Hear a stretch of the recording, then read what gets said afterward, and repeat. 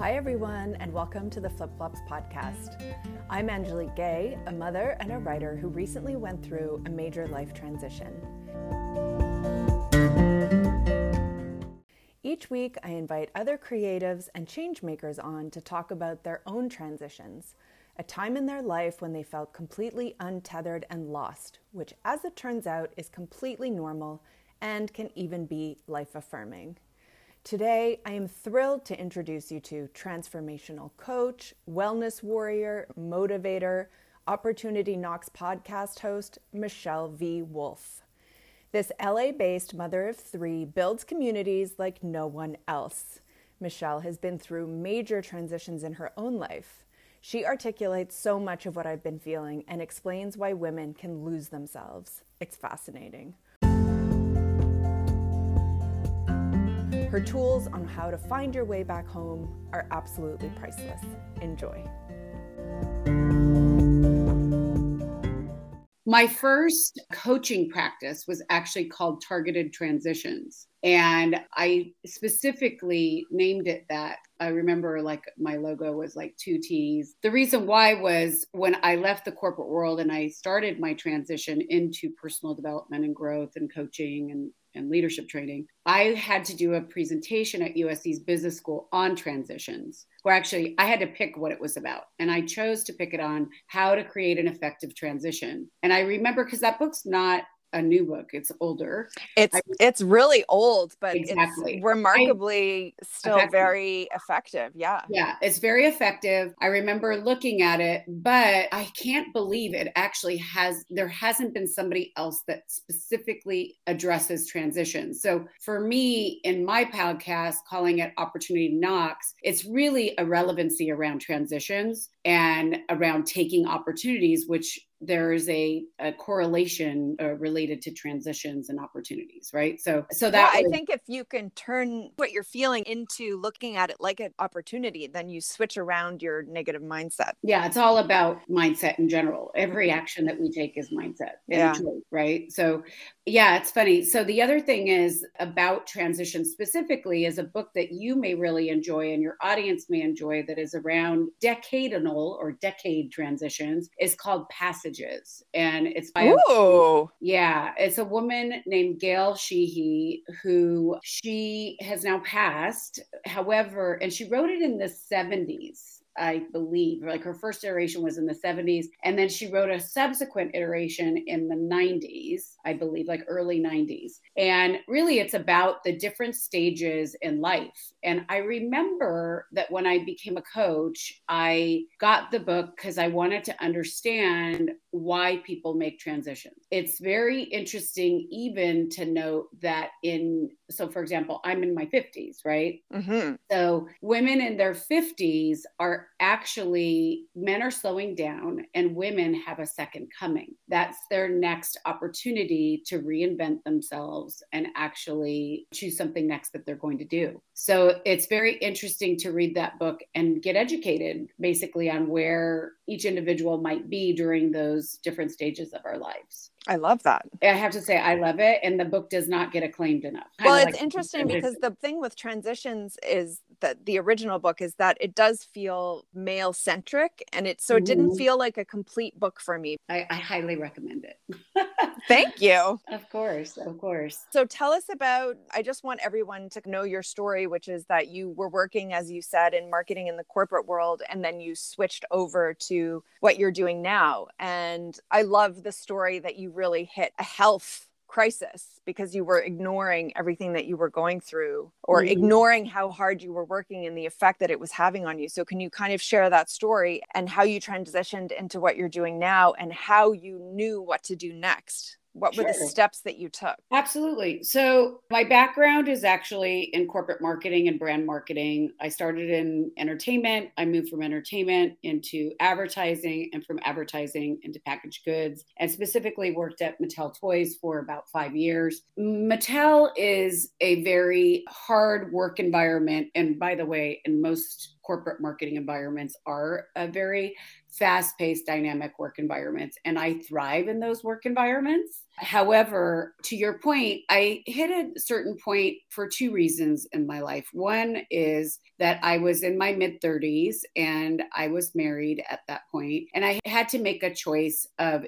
was it time to have children? And in my generation, women were not educated necessarily from their parents or their mothers around that there was a time limit as to when your eggs expired, so to speak, right? And so I could have very easily, like, I loved children. I always knew I wanted to be a mother. In fact, I always knew I wanted to have 3 children, not necessarily 3 girls, but I specifically knew I wanted to be a mother. But in the environments I worked in, I first of all did international marketing for a while and domestic marketing. So I have a very global perspective. And I come from a bicultural family of a German mother who grew up under communism and a father that is Mexican. He's still alive. My mother has since passed. But what I would say to you is that I had to make a conscious choice as to how I wanted to live my life. And this goes into how I believe around value sets and how our core values guide our choices and guide our fulfillment and ultimately our happiness, right? And so in doing so with my background, I basically got to a point in my career where it was like, do you want to have children or do you not want to have children? And not because of my age, but more so because of the work environment I was in. So I knew I wanted to have kids, but my husband kept saying to me, you keep saying you want to have kids, but then, June comes around and you say, how about December? And then December comes around and you say, how about February? And so I kept pushing it off and not making it a priority because I didn't realize there was a time frame. And not only that, it was just, I have a tendency to be very work centric and very hyper focused on something in order to accomplish goals. So I had definitely visuals in mind of what level you leave the corporate world at and what would be considered success. And since then, obviously, have adjusted those false expectations and ridiculous self-imposed goals that really are frankly meaningless, right? Because you're on your own trajectory and success is really defined by you. Right. And so I essentially got to a point at Mattel where I ended up having a violent allergic reaction to stress. And I'll never forget that evening of my life because I came home from work at, I don't know, around 10-ish or so. I ended up getting hives all over. I ended up ending up in the emergency that evening, but I was still intent on making it to my presentation at 7 a.m. And a friend of mine, because my husband and I were both traveling quite a bit at that time, who I considered a workaholic, said to me, what are you talking about? You're not going to work in the morning. You are essentially going to be going to the allergist and figuring out what's wrong with you. And I said, what are you talking about? No, I got to get to work. And the net is that I ended up going to an allergist the next day. I had to set a boundary for myself and say that my health was more important than my work, which was a big deal in those days. Nobody was putting mental health or your health or the person first as an individual. It was the company, it was your role and your team, right? And so the doctor that day, who I did not know, essentially challenged me to discuss my life, which most doctors aren't going to really talk to you about your personal life. And he did, and it was a gift. And he essentially said, I'm listening to your life and 5 countries and 6 days and late nights working and early mornings presentations. I think you're going to have to drastically shift your life. And I thought, wow, that really hit me. And it was the pivotal moment in my life to choose to make a life transition. And from there, I had ideas of what I might want to do next, but I wasn't clear, but essentially had decided to resign from my position. But I had an idea in mind of what that looked like. I essentially had projected in advance 3 months, and you had a decision that I was going to go in and talk to the president about these different ideas that I had. And at that point in time, one of the ideas was actually to do more like team building things. And there was a university at Mattel where they did moderated facilitation and workshops, and as a lot of large companies do. And he basically offered me a position to develop a marketing training program because there was no marketing training program at Mattel at the time. However, that wasn't exactly what I wanted to do. I wanted to impact future leaders, because often when you go into corporations, there isn't training. But in addition, most managers are never trained to be a manager or trained to learn skills on how to lead teams. So what a lot of corporations or companies call soft skills, those are those beautiful skills that help people be the most effective leader to lead their team effectively and hear each individual's gifts and values, frankly, right? So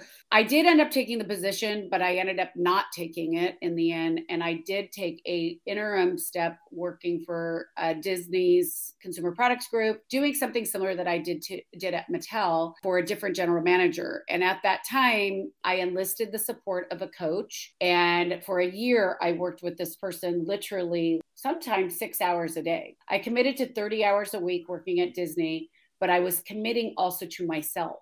And that was the first time in my life that I had actually put myself first, and that I set a boundary around my work and my time in order to effectively reach the goal that I wanted, which was to transition into coaching and leadership training. So I did transition to coaching and leadership training via the academic route, working for USC's business school. And again, when we talk about transitions, the important thing to note there is that my colleague that I used to work with at Mattel, I used my network or my community to tap into them to find out who might know somebody in that particular space. Because just because somebody's in marketing or finance or operations or whatever it is that they might be, their specific role, everybody has a larger network. And I essentially asked my network, here are 3 things that I'm thinking about doing. I wasn't completely clear at the time. I just was truly trying to devise what my next step might look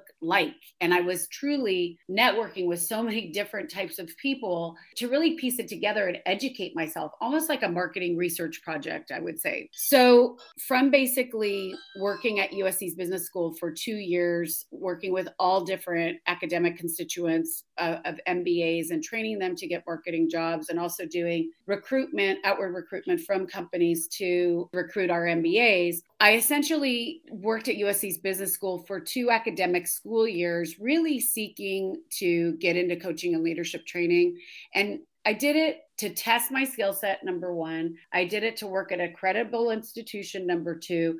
And number 3, I was very clear that if I ever wanted to get back into marketing, that I wanted to open doors within companies that I had never worked within, or in categories that I had never worked within. So I had a constituent of female MBAs candidates that were looking to get into the beauty care industry. And so there was 2 areas I was looking to possibly maybe re-enter at some point. One was beauty and one was sports marketing. Both are my passion. So often when I coach people, I try to align people with what they love.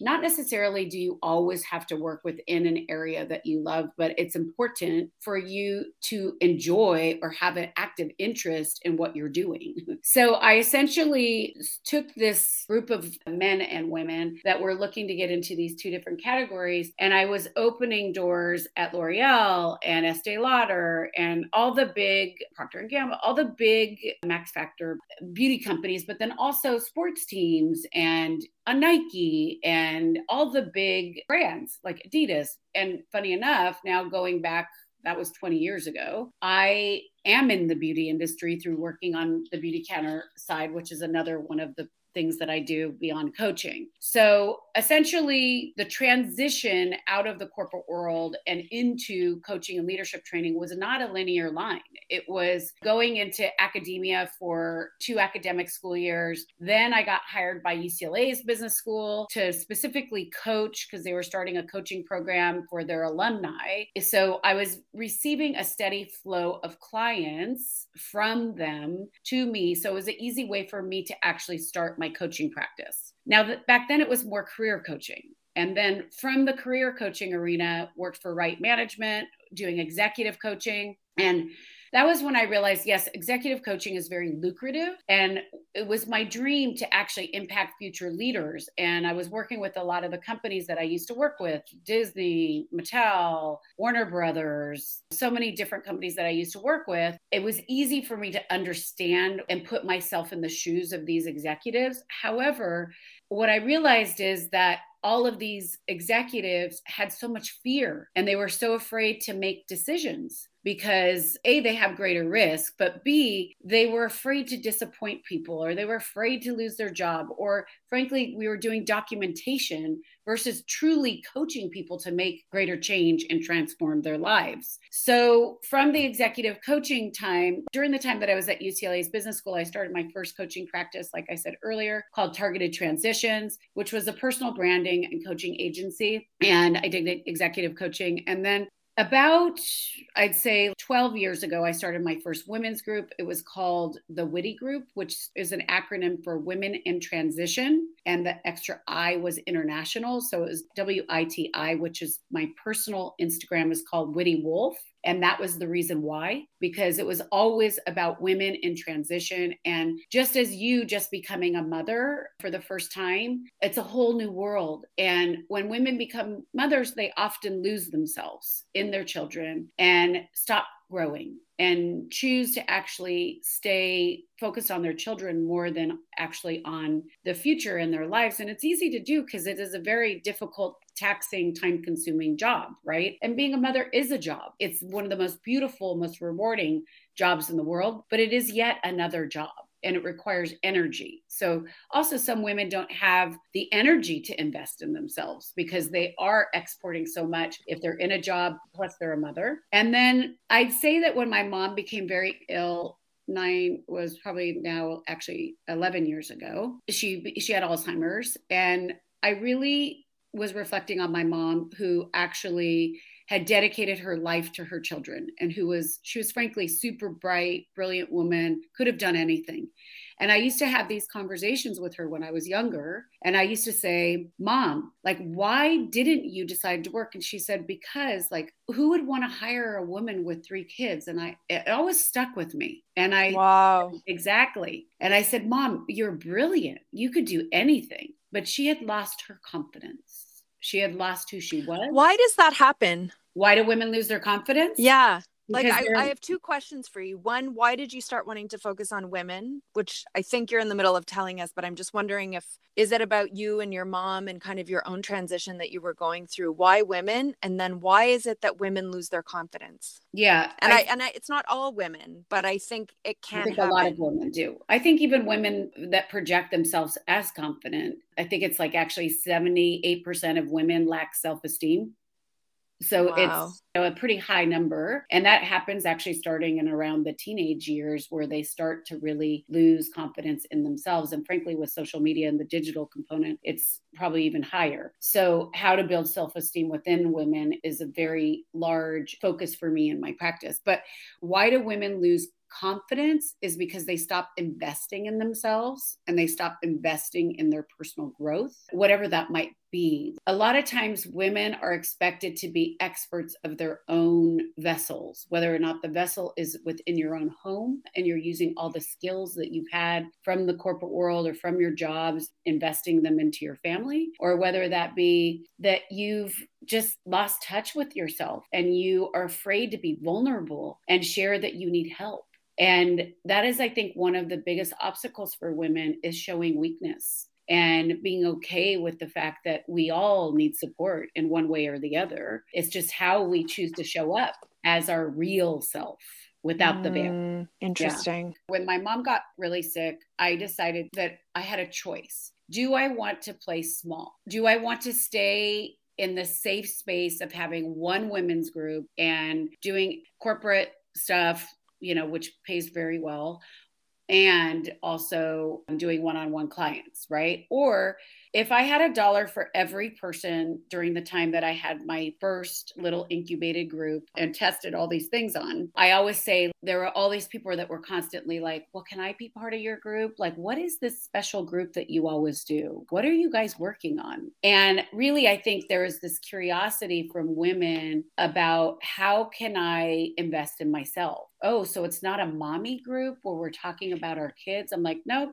actually, I don't really want to talk about our kids. And in fact, we are there to talk about ourselves. And in addition, there are women that don't have children in our group, in my original group. And I'm so happy about that because it always provides perspective. Because inevitably for women, the safe place is to always nurture someone else, not themselves. And so how did I come to women? So part of that is wanting to see women invest in themselves. So here I am in the Mecca of Los Angeles. Really, you have so much at your fingertips, not unlike New York or any other major city. And there's celebrity coaches, like so many things that people can go after. However, what I know to be true is that I build community unlike anyone else out there. And part of the reason why is because I really see women and men, or anyone for that matter, intuitively at their greatest value. And I can read a person very well. And what I wanted women to do, which I wasn't seeing here in Los Angeles, and I now know to be true so many other places across the world, is that they don't invest in themselves. And I also saw that women were way more comfortable investing in their kids than in themselves. And so I wanted to give women an opportunity to grow in a safe, nurturing environment and to launch the ideas that they have. Like you with your podcast. If you didn't meet Yoti and she wasn't welcoming and open to your interaction, you may have been deterred from you moving forward. You may have lost your confidence and said, you know what, this woman told me that it was going to take all these things, so I don't think I could do it. But she welcomed you and she greeted you. She opened her network. And she supported me and said, yes, I will participate. Yes, she opened her It was network. integral. Yes.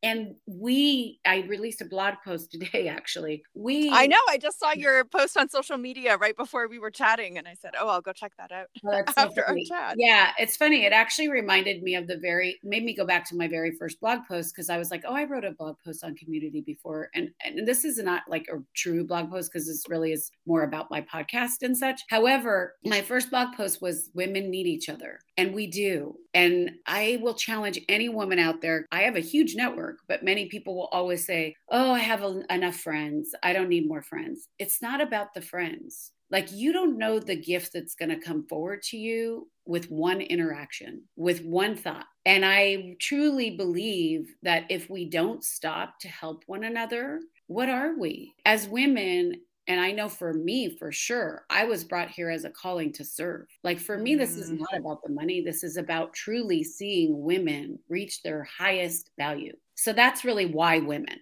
What a beautiful answer. Oh, I love it. I like knowing because it's something that I do too. I mean, I've done, I think, 25 episodes and I've had one man.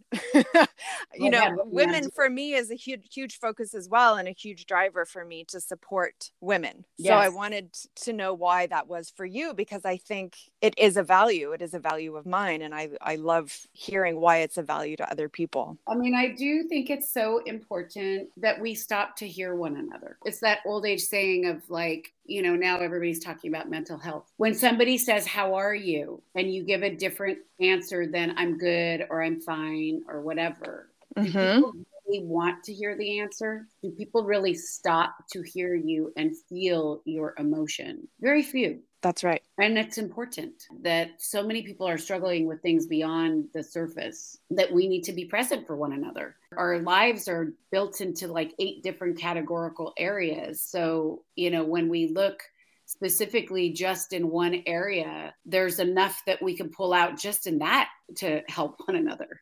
Mm-hmm. In coaching, we use something called the Wheel of Life that essentially will walk you through the 8 different categorical areas so that you can be the best version of yourself. Interesting. Do you use Myers-Briggs as well, or do you focus more on values? I am certified in Myers-Briggs, and I'm certified in the Enneagram. So certainly they come up, but I don't like labels. And I don't like it when somebody pigeonholes somebody into what their acronym might be. I have a colleague of mine and he's constantly talking in acronyms from Myers-Briggs. And I'm like, yeah, enough. But what about the person?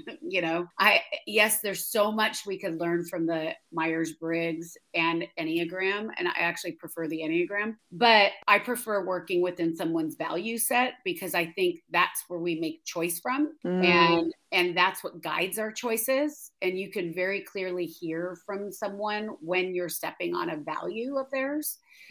But as a coach, that's what you're trained to do, is listen on a deeper level with active listening to really hear what might be going on for someone. How do you start with someone who is trying to figure out what they want to do next? Well, the first thing when you coach someone, we have usually like a 30-minute call before you would actually engage with me. But secondly, once we decide that we're going to move forward, I don't commit to anything less than 6 months in the process with any one individual of a coaching client. And that's because change doesn't happen overnight. In order to commit to the transformation, it's a minimum of 6 months. And that's like, if we look at habits and how habits are formed, we know one single habit can take anywhere between 14 days and 264 days. So that obviously makes perfect sense. So we start actually with assessments. They're discovery assessments. And the first session is a 2-hour session called the discovery session. That can be broken up into 2 1-hour sessions. And essentially from those assessments, dependent on what you claim to be your goal in the beginning, which is not normally always the case in the end,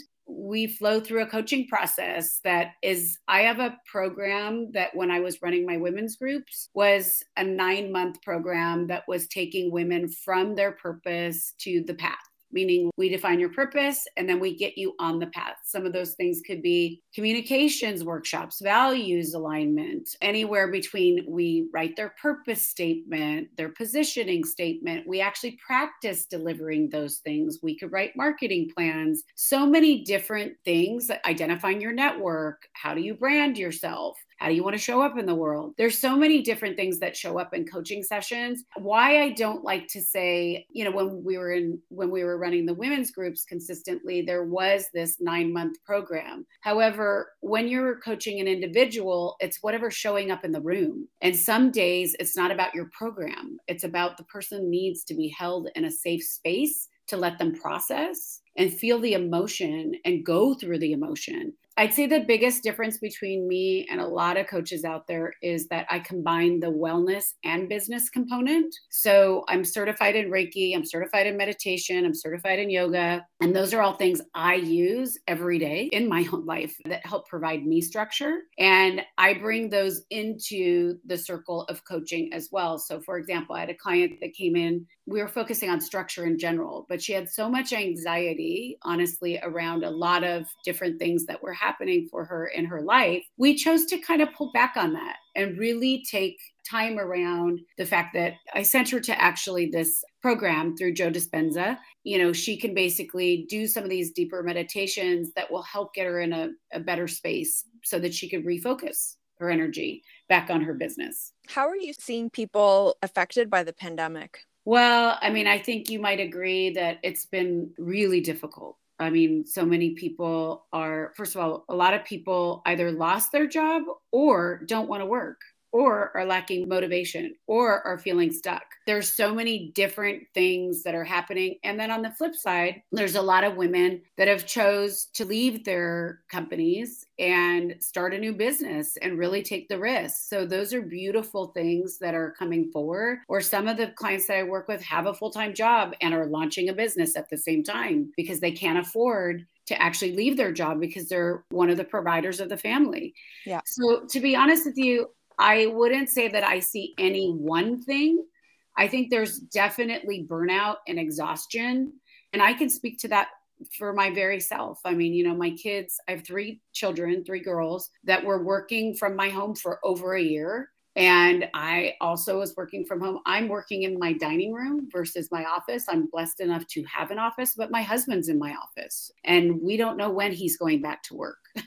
And so thank God people are returning to work. However, that is also wrought with a lot of anxiety. People have been working from home for so many months. They're used to the flexibility. And if people are productive, which there is this whole debate right now that people believe they're being productive or they're allowed to do like another job at the same time as they have their full-time job that is affording them this flexibility, right? And I mean, we can't deny that there is this great resignation that is happening. And thank God that people are starting to shift and align with their values and set boundaries on their lives. Yeah, I agree. And I think it's so complex. I feel like right now I'm falling into the overwhelmed camp of, and I know, I mean, February in Montreal is one of the hardest months to get through to find motivation and whatnot, because you're inside and the weather is awful. And, you know, yeah. So I know that that's going on, but how do you coach people to get through overwhelm? What are the steps to take to get out of overwhelm and into some kind of sense of control?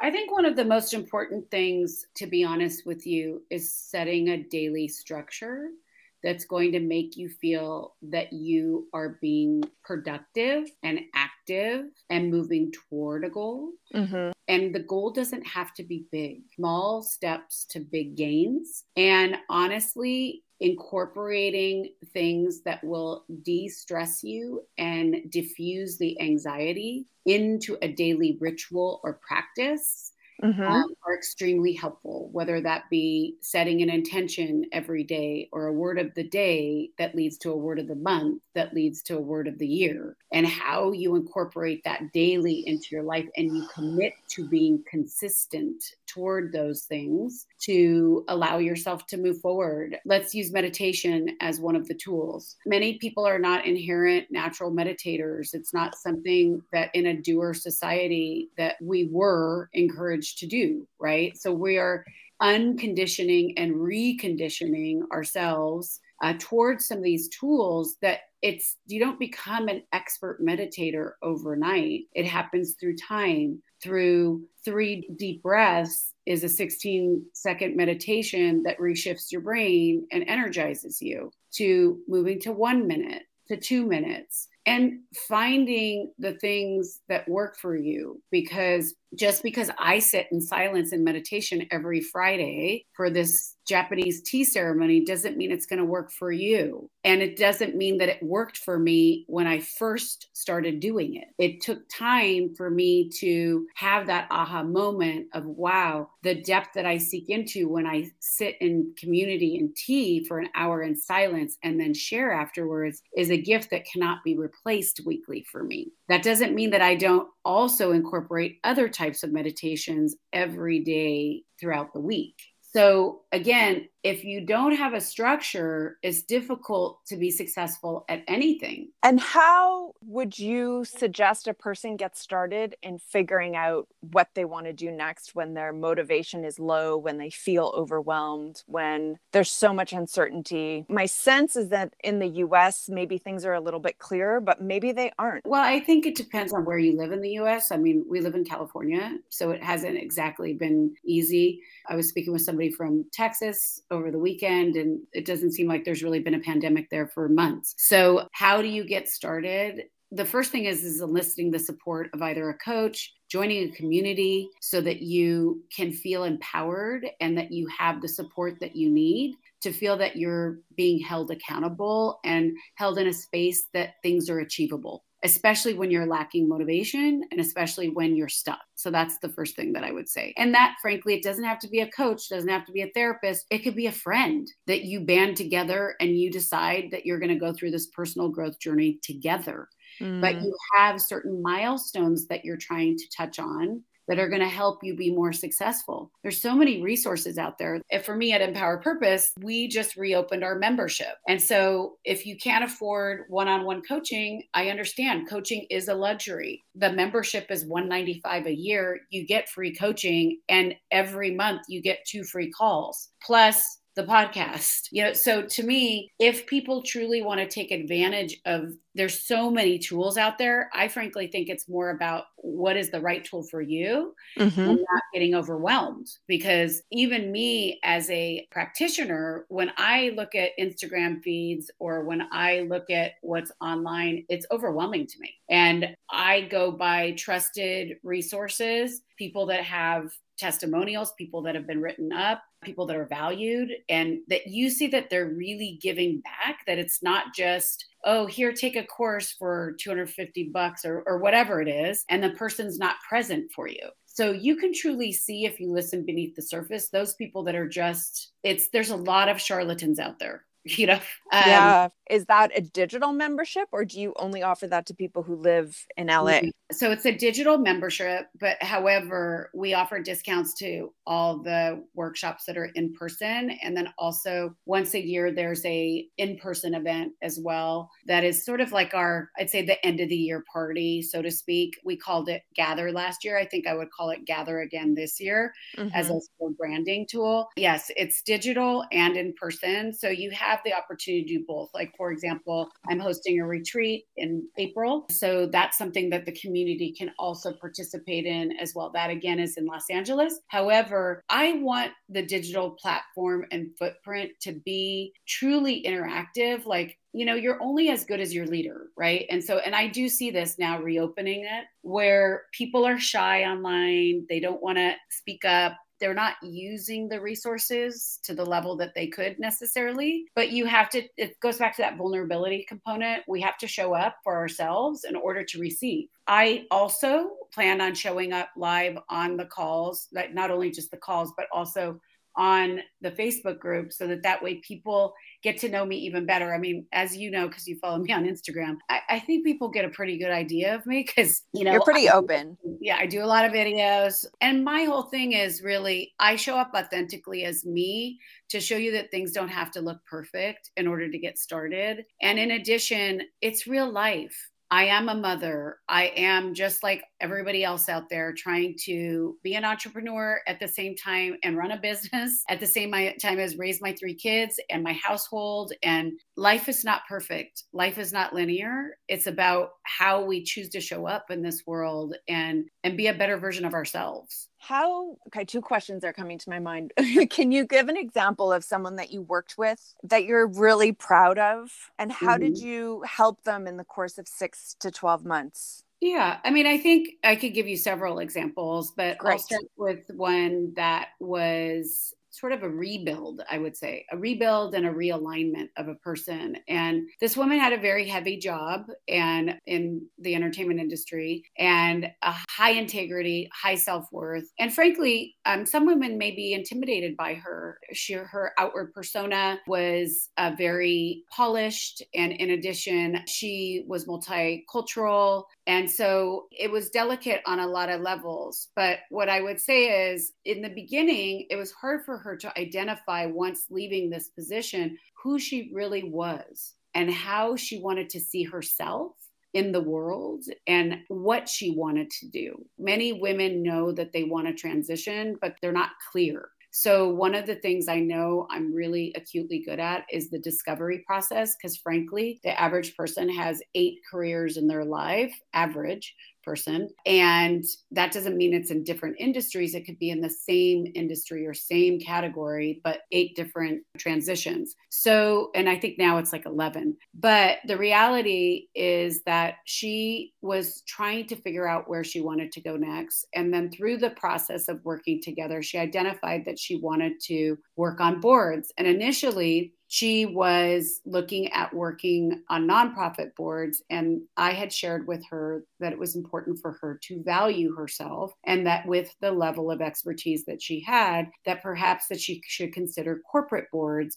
because she would then get paid for it. And through the process of working with one another through the months, I'm proud to say that she's basically on 2 corporate boards. One is Pinterest and the other is Gap. So Wow. Essentially, yeah, I mean, it's a huge transformation for her. And when we first started, when we go through the identification process for someone, I often put up many different images if I'm lucky enough to work with them in person. And even now on Zoom, I'll put up different images for people on the Zoom call. I'll put up different images and I ask them to identify with who they see themselves as. And in that time frame, she had said, well, I know I used to be her. I see myself wanting to be her, but I'm a little bit in between there, but I don't know how to get there. And honestly, it was interesting. She came to my visioning workshop a month ago or something like that. And I have to say, I feel very grateful for my interaction with her and our coaching sessions because I know how impactful it was for her because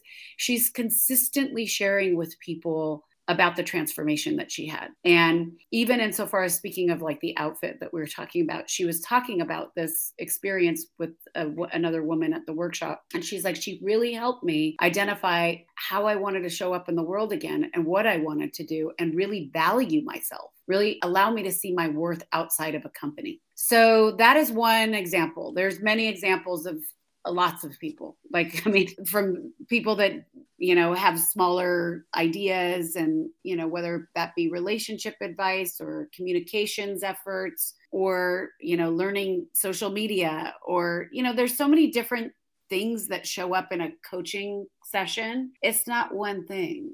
My intention whenever I coach someone is always to show up 150% for that person, for their transformation. How did you change when you became a mom? I just want to go back to that because I find the whole thing so fascinating because you touched on something which is an identity change that can happen as well. And I'm wondering how you would paraphrase going from being an individual to being a mom and why it can be such a big change. And I want to bring worth into that as well because it's an unpaid job. Yeah, exactly. So I think that the thing about when I became a mother, I was actually just talking about this last week. Somebody was asking me, what was happening for you when you had your third child? And of course, I have perspective now because she's 10. And I said, you know what? Thank you for asking that question because I'm going to tell you, I was really overwhelmed.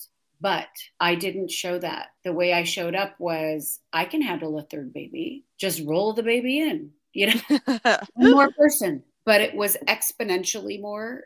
It was very difficult because women go through hormonal shifts and body image changes and aging and what is my worth and what is my brain capacity because I'm foggy because of my hormones. And there's so many different things that happen for women when they become mothers that is not discussed, including as now I'm 53 and I'm in menopause. You go through that next shift after dying to have children and building your family, and then your kids get older, and then what's your identity then, right? So that goes back to that book Passages.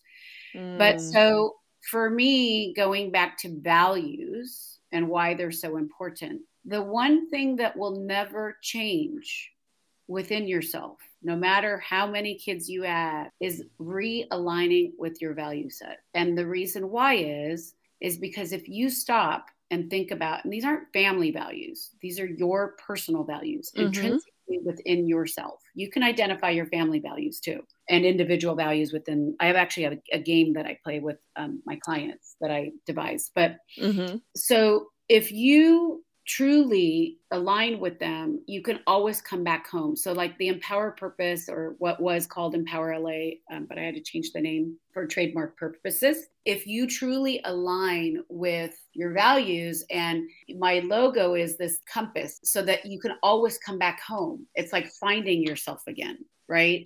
And so the thing is about becoming a mother is it's very easy to get conflicting views and conflicting ideas of what you're supposed to be doing. I don't like supposed to's and could-haves and should-haves. And I'm going to be very clear that I just like many women lost myself in the schools and the volunteering and the giving of money and the wanting to be part of certain crowds and all that stuff. And it served me and it was beautiful. But to what degree do you need to do that? Is that not unlike what we did in the corporate world? We gave so much of ourselves and we gave it away. And setting a boundary on your time and your worth, the more you give to yourself, we know that if you give yourself self-care, that will lead to self-love, that will lead to self-confidence. And what do we as women want to give to our children? We want to make them be the most well-adjusted, amazing, upstandard citizens, right? All the schools and all that stuff is separate. But really, what is your goal for your children? I mean, I don't know. That's my goal. I would just say that it's important for you to constantly say to yourself,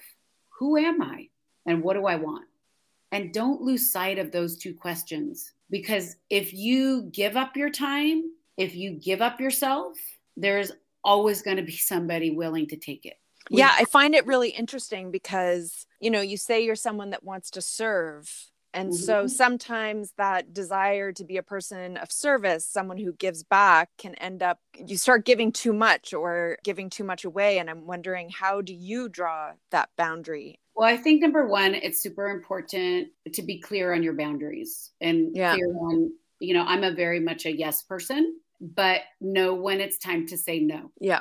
And know, again, going back to your value set, right? And so at the beginning of every year, I get very clear on what I want to create. In doing so, it doesn't mean that things don't change or that I don't have to readjust expectations or readjust timing. But what I will say is that in getting clear on what I want to create for the year, it allows me to go back and then I create a vision based on that. So it's like basically I create a vision for the year and then from the vision, I create my journal. So everybody always constantly talks about the vision board or the vision journal. For me, it's about the visioning process and getting clear on that. It's like you can say to me, my goal is to have 50 more episodes released this year. And specifically, so I like to use SMART goals, which are specific. So it's like, of those 50, I want 10 women to be in wellness. I want 10 women to be in beauty and 10 women to be in sports, whatever it is that you're planning on doing. And so then you know exactly how you're actually going to go about it. But then you talk about the timing. Well, when do I want to actually release it by? Is it measurable? Is it achievable? And so I would say that I'm very protective of my time. So I have a very busy schedule and, I have 3 children. I know exactly, going back to structure, I know exactly how my week will be structured. What days I'm going to see my coaching clients and what time I have to cut out because I have to transition to mommy time and what time I transition back in because I have to transition back into doing my work, right?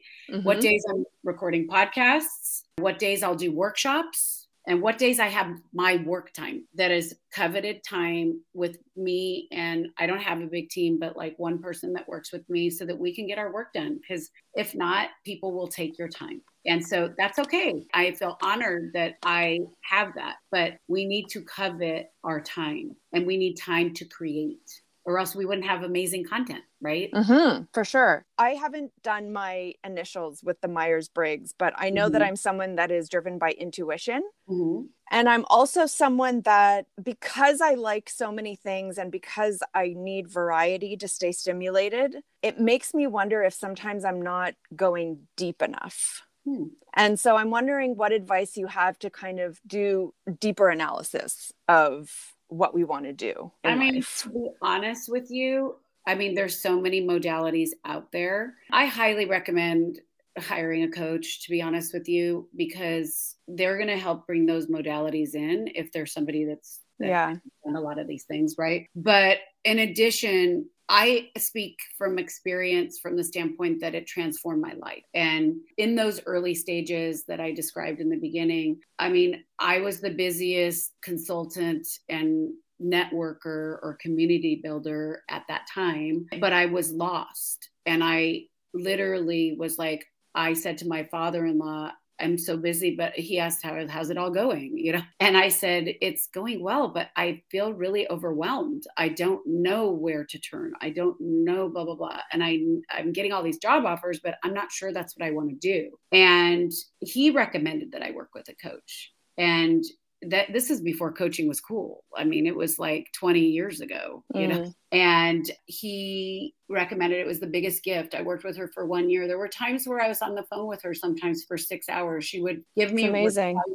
It was honestly so transformative. It was like getting my master's in something, because she would give me recommended reading and we would review what we read in the book. And it was an investment that I will never get back and that I will never regret, because it was invaluable. I feel the same way about therapy. I mean, yeah, it's expensive, but it's the most important thing to do for yourself. Yeah. The thing about therapy is that we sit in the diagnosis, but we don't. It depends on the therapist. A lot of therapists are moving more into positive psychology and are also more creating action-oriented steps to help you move forward. But it's important that we get into action and that we start to... 100%. I think there's a place for therapy and there's a place for coaching. I'm just saying, exactly. I think financial investment in ourselves is never, ever wasted, to your point about having this amazing life coach. And maybe what you're really pointing at is that maybe for you, it could be something that would be a great investment. Or, for example, like through Penn, like UPenn, they have like a positive psychology certification, or there's different things that you can do to really, or you can go to the Esalen Center, which is, and I know they probably have them somewhere in Montreal too, but like here in Northern California, there's like this really amazing spiritual growth center called the Esalen Center. And they have amazing classes, like anywhere from like that tea ceremony that I was talking to you about that I do, to personal growth workshops. And you can go to the depths of your being there. I want to do all of it. Me too. I want to do all of it. I love her. I just want to recap how to find our way through the overwhelm.